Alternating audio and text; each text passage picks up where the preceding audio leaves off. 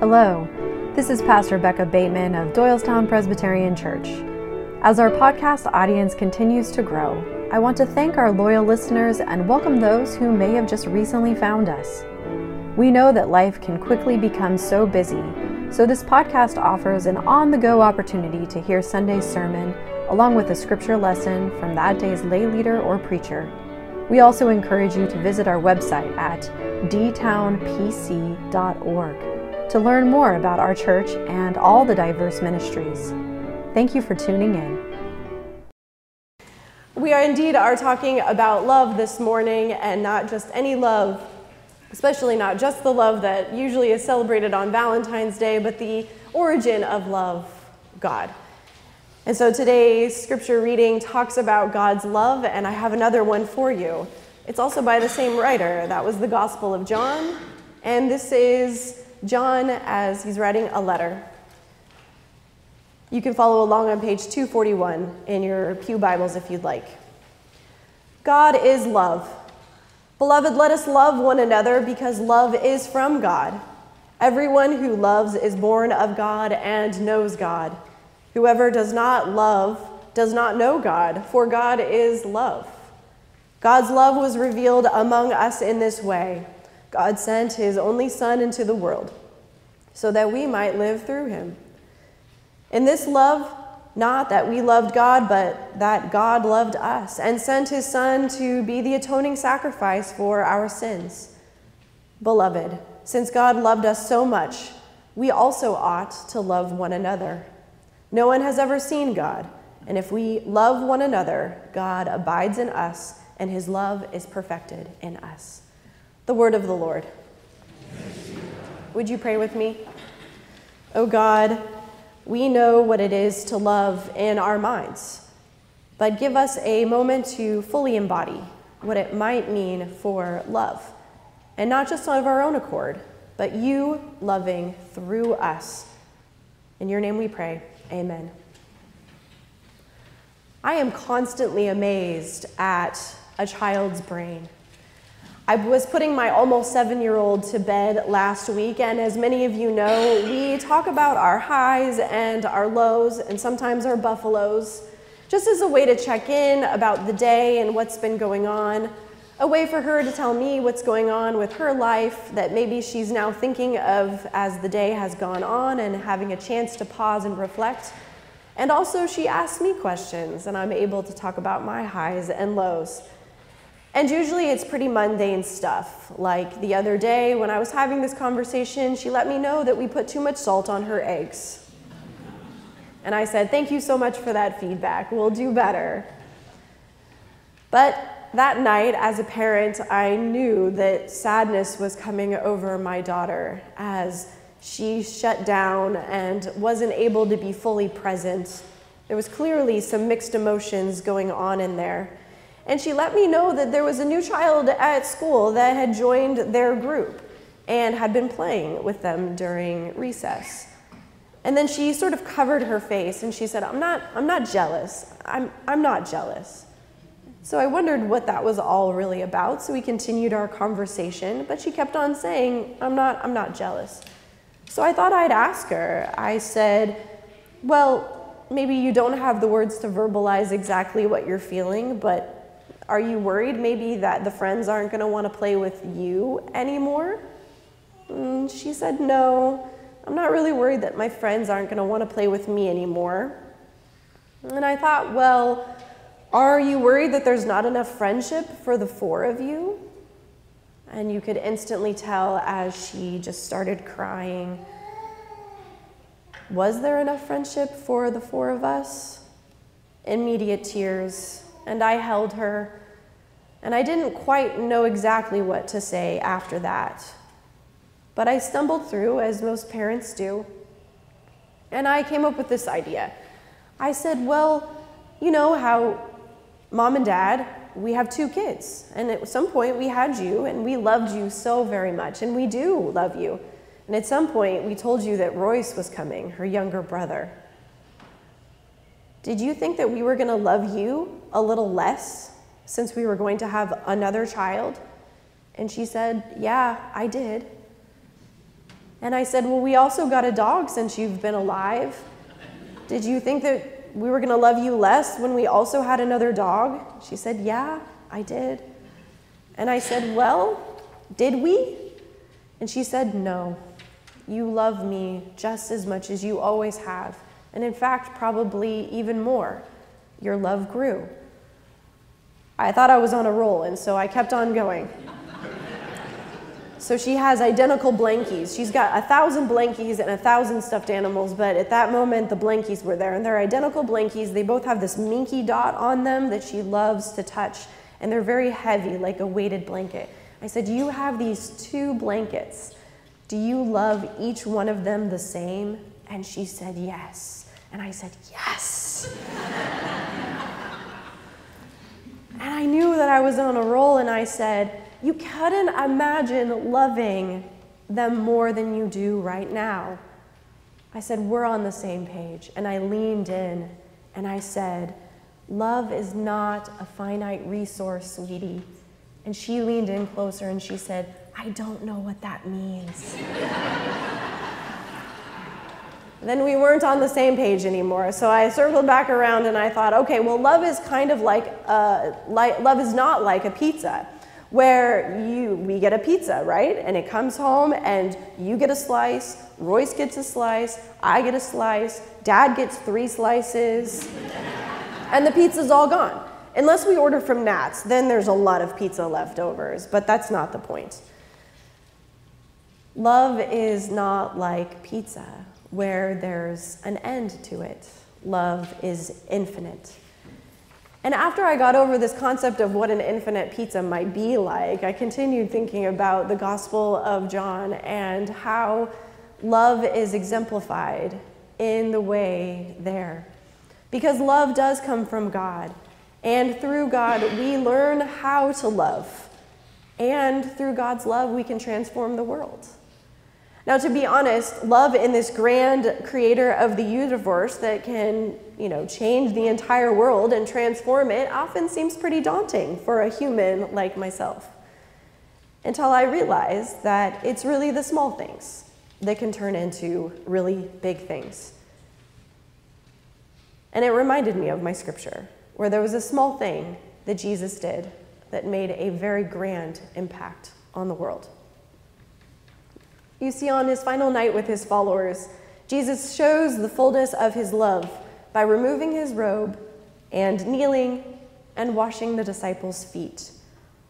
And if you remember, this is the moment when violence is at the door, as the next day he's going to be killed.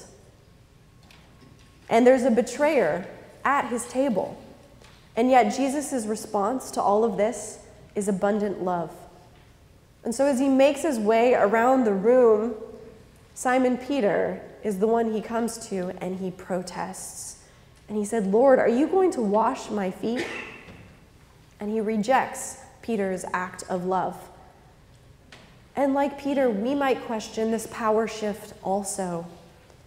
Can we be in a posture to even receive Christ's love? If we're not, then there isn't love that's passing through us to transform the world.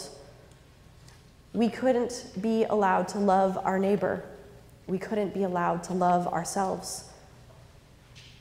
Will we care for one another and wash other people's feet, just like Jesus calls us, especially when there's turbulent events that happen in our life?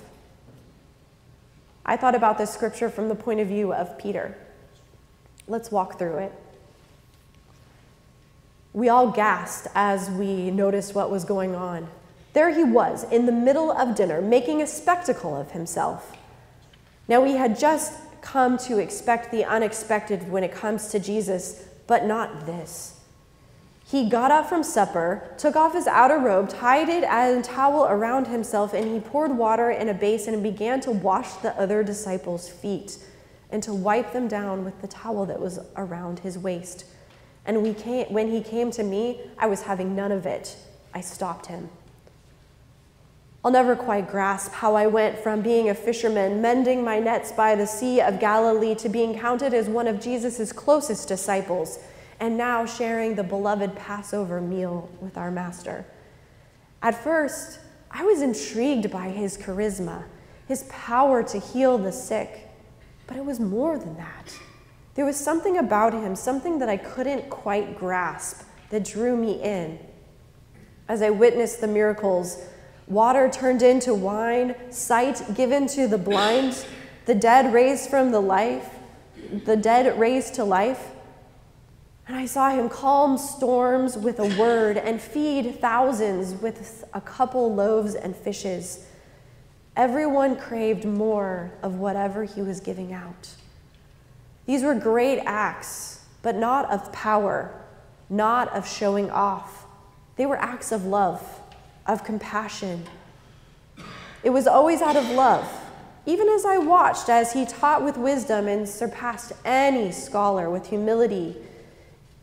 He challenged the religious authorities, not with anger, not with pride, but with deep understanding of the scriptures and a desire for justice. I walked with him on dusty roads and saw him heal the brokenhearted and cast out demons. I was there when he confronted the Pharisees and when he forgave the woman caught in adultery. I saw him welcome children and embrace outcasts.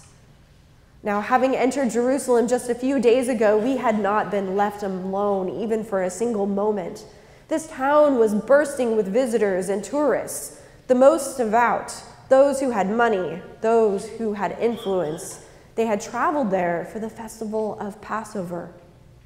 And word quickly got out that Jesus was there.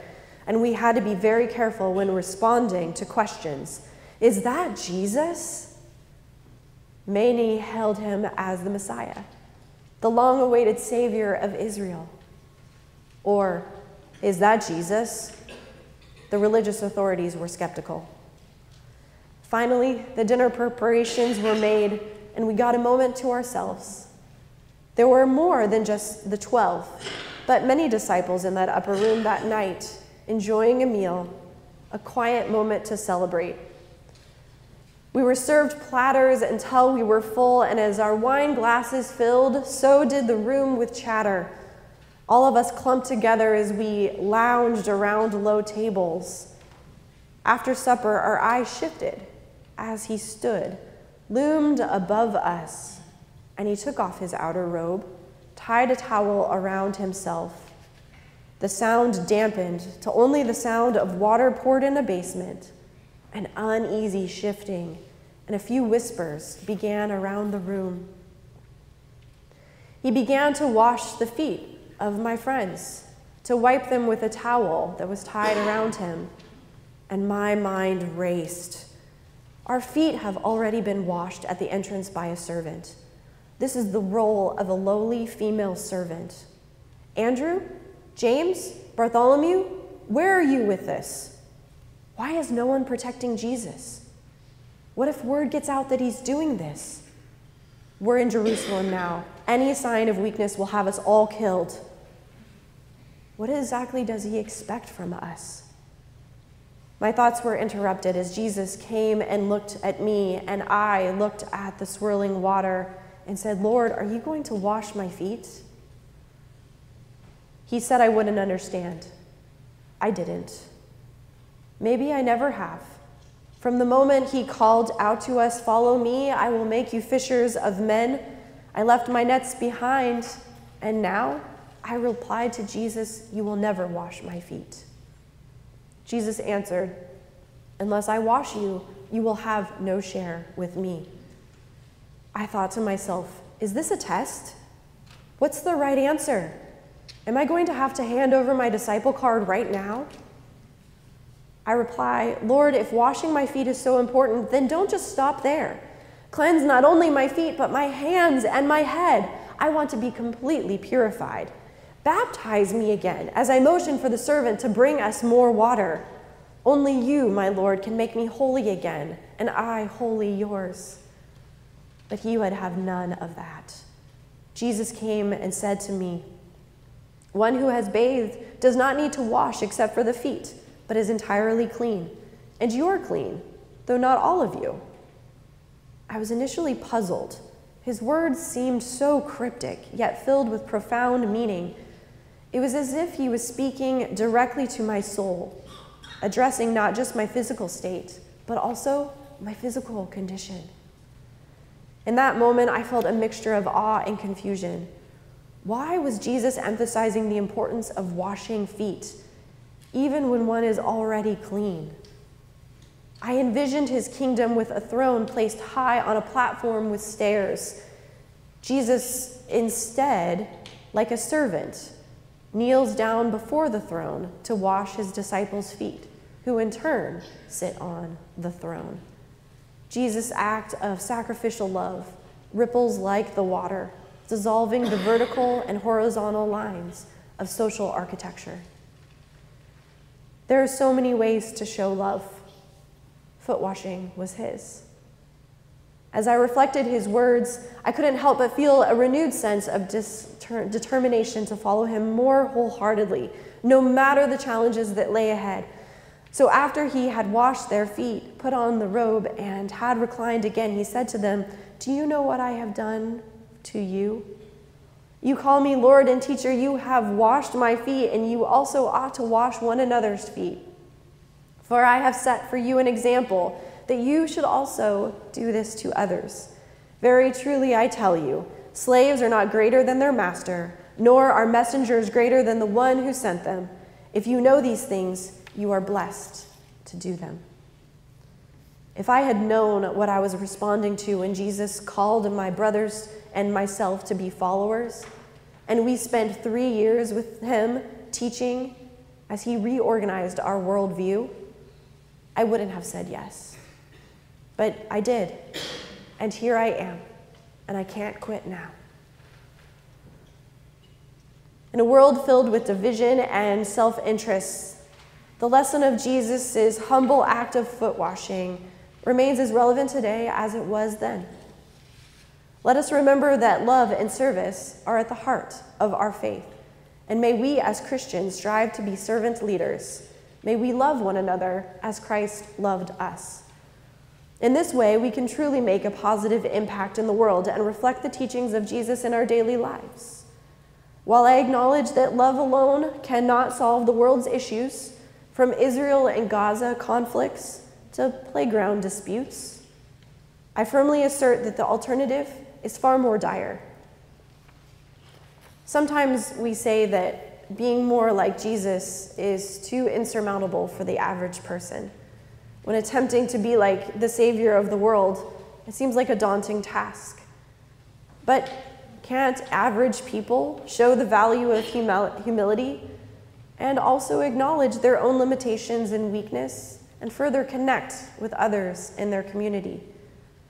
Can't average people embrace opportunities to serve others in their daily lives?